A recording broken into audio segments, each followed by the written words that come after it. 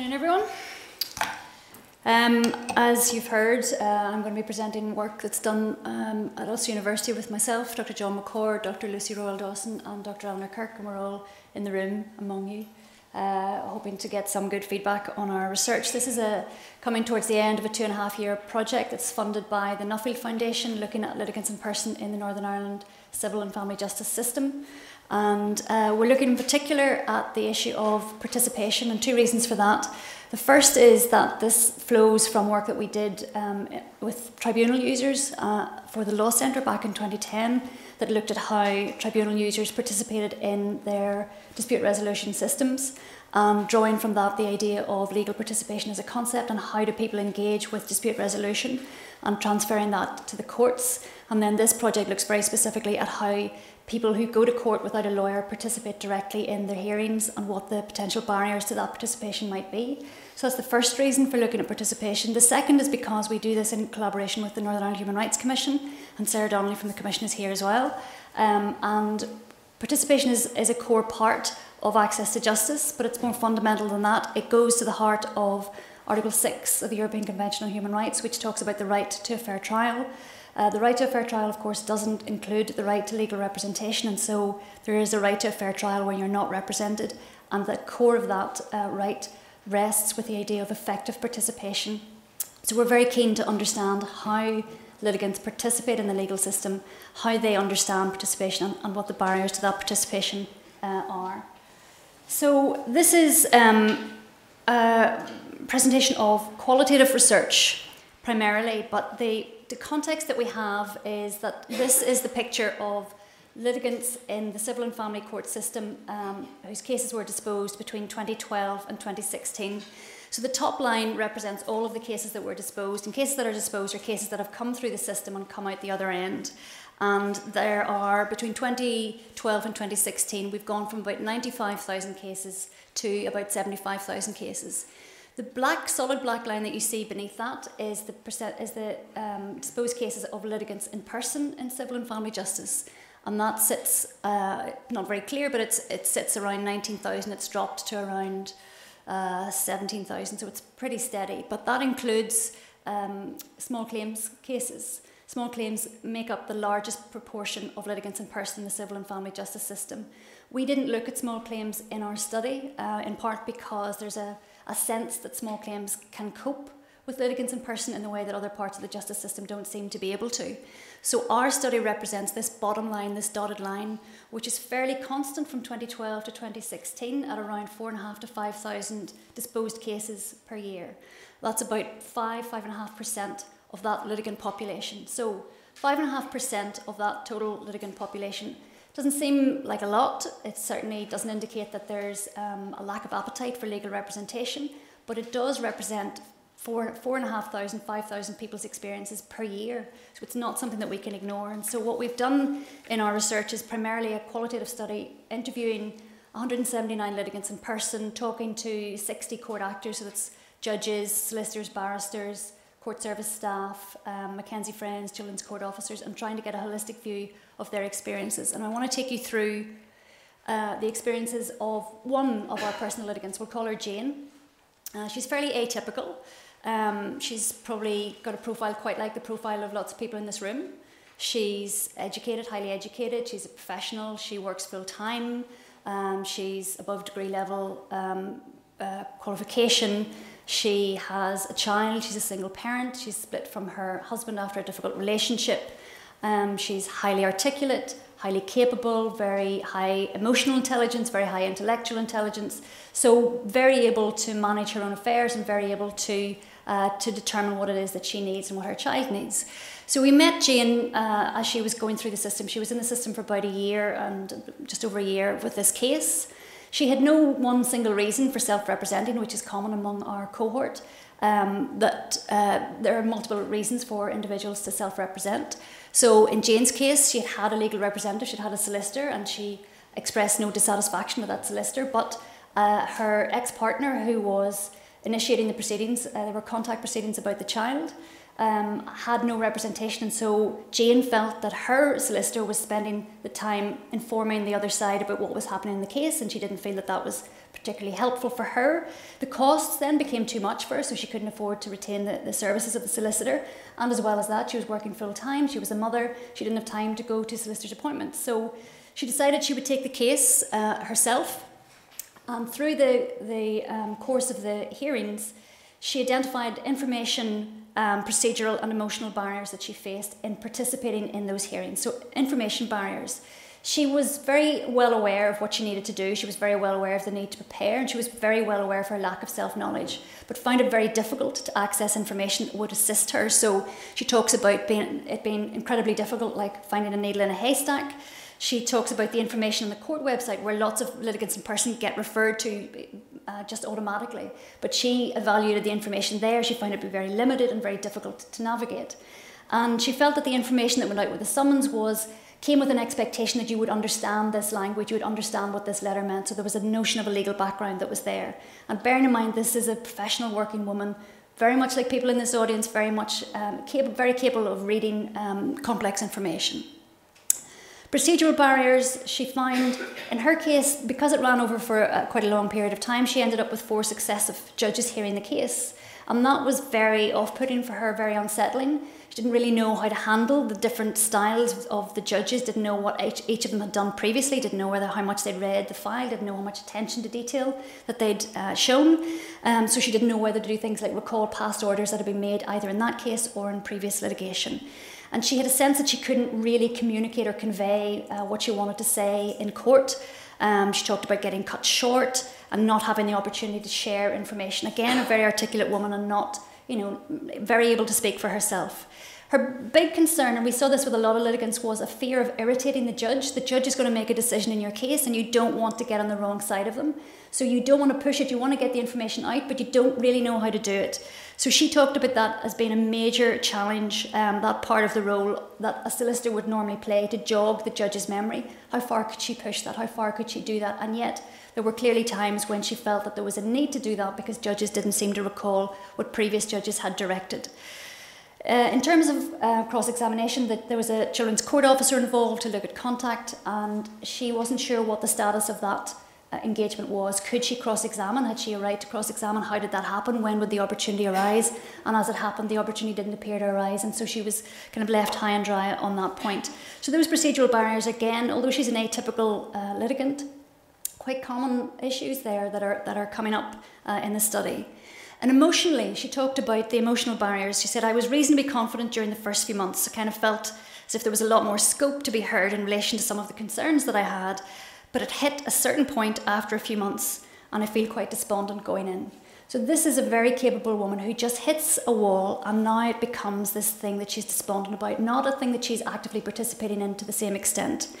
When we surveyed the litigants in person who we talked to, we did what's called a GHQ-12 survey, a general health questionnaire with 12 questions on it, which is a standard assessment to assess potential psychiatric morbidity or potential symptoms of mental ill health. If you have a score of 4 or more on the GHQ-12, then that indicates that you may have propensity towards mental ill health at that point in time. This Jane's score here was 3, so there was no indication that she had mental ill health, and yet even at her level she was experiencing emotional barriers that were there. Our GHQ score 12 for the population that we looked at, 58% of our litigants in person had a GHQ score 12 of more than 4, which compares to about 17% of the general population. So there are issues there around litigation, mental health, and litigating in person. So we asked Jane what would make things better, what would help. 3 things. First of all, emotional support. It would certainly help because representing yourself, you're trying to set aside any personal impact that you have. So you're 2 things. You're both your own solicitor, but you're your own client as well. And that's a difficult act for anyone to balance, no matter how capable you are. She talked about explaining the process of the case there. This seems perfectly obvious. The process of the case hasn't been explained. It's just show up at the next one. I'm quite surprised that we're still here a year later. So nobody ever says, oh, at the next hearing this is what we'll do. There's an expectation of knowledge that's already there and nobody takes the time really to explain it. And then thirdly, and probably most critically, there could be a lot more information available on the website. And the idea that there would be somebody to go to, somebody who you could navigate to, so not just information, but a person who could support, who would answer questions, a point of contact. And again, that comes through very, very clearly in our findings. So that's the experience of the litigant in person, the holistic experience that we looked at in relation to the court. The biggest challenge is that litigants in person represent a challenge to the norm. The norm of the court system is it's an adversarial process. Lawyers, qualified lawyers, represent the legal facts, the legal opinions, the law to the judge, who then adjudicates on those issues. Whoever comes into that arena has to fit into that arena, it seems, and they don't. They are outsiders. They're recognised as outsiders. They feel like they're outsiders, and they are there as an irritation, effectively, in the system. So they breached that norm, and that was a substantive finding that we made, that there was a huge resentment on the part of those within the system, and there was a huge resentment on those who were outside the system as being treated like outsiders. So one legal representative said, everything is just ruined by a personal litigant. So that was fairly typical, quite well put. Whereas the personal litigant is objecting to the idea that people are being disrespectful to this individual because they're not replying, they're not responding, they're not treating them as a co-equal, they're not treating them in the same way that they would another solicitor. They have no engagement with that individual because they are not part of the system. They're pushed outside it and treated as an outsider. So that challenge to the norm is really substantive, and we need to address that. We're not the first people to have said this, but that has to change. Lots of issues around the time that it takes, so a lot of discussion around the efficiency of the court and it being a false economy for lawyers not to be instructed because it takes the court system longer to go through the cases.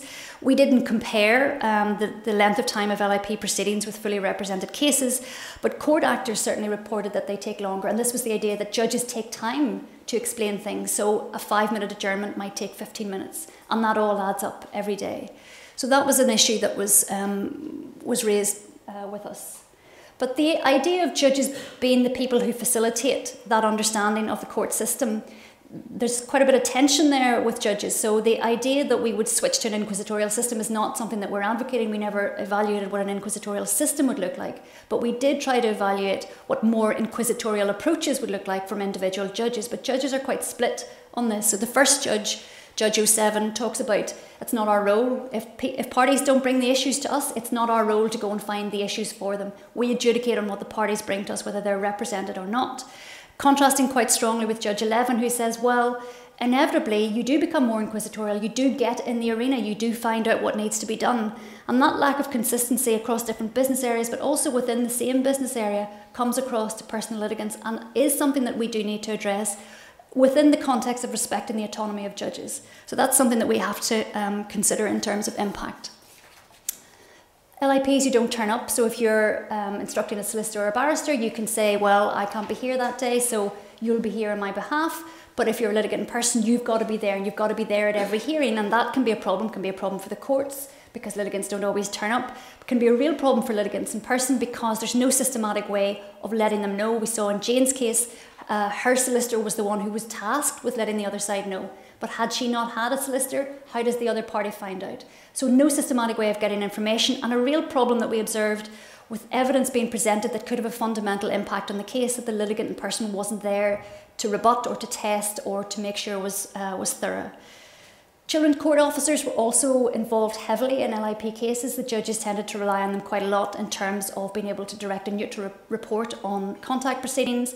But this neutrality seemed to bleed into that kind of intermediary role. So there was a concern there that children's court officers were being compromised in their neutrality by being asked to engage with the other side and explain things to them.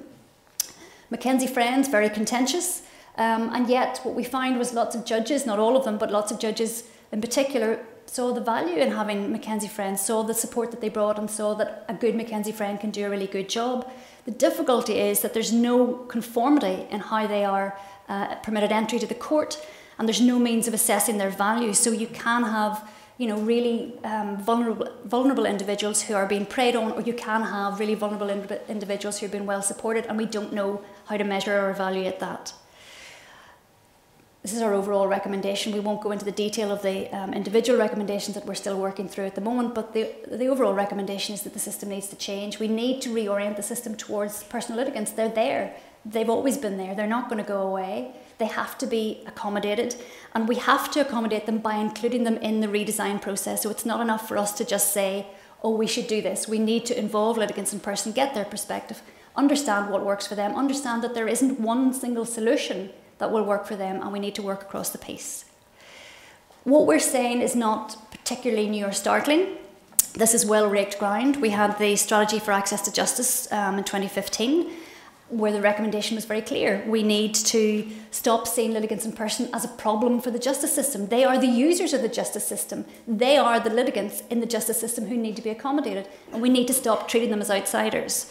And so the recommendation there that there should be support and an action plan to deliver help for them. The family justice and civil justice recommendations that reported under Justice Gillen last year, again, the same things here. Lots of issues around case management, lots of references to how the judges should behave with litigants in person set out in the Equal Treatment Bench Book, consideration of being more inquisitorial. How do judges feel about that? How can we get some consistency around that? More and better information, that's the clearest thing that we find. Simplification of language. It's impossible for people to understand some of the instructions and some of the everyday parlance of courts. A central hub for information, training for court staff, court-appointed mediators. And finally, something at least that we can tick the box on, collect more data about LIPs. This is a hugely robust study, and there's a huge amount of information that we have brought to this, but we need to understand that change has to happen, and change needs to happen not just to make the system more tolerable, not just to make it more tolerable for those court actors or those litigants, but because it's part of access to justice, because it's part of a fundamental right of a litigant to have access to justice, to have access to a fair trial. The recommendations we're drilling down on at the moment, we're meeting our external advisory group tomorrow. No doubt that will be a fun meeting where we get to hear everybody's views and what we're going to recommend, and then we will report the final findings and recommendations at a conference in September, which you're all warmly invited to. Okay, thank you.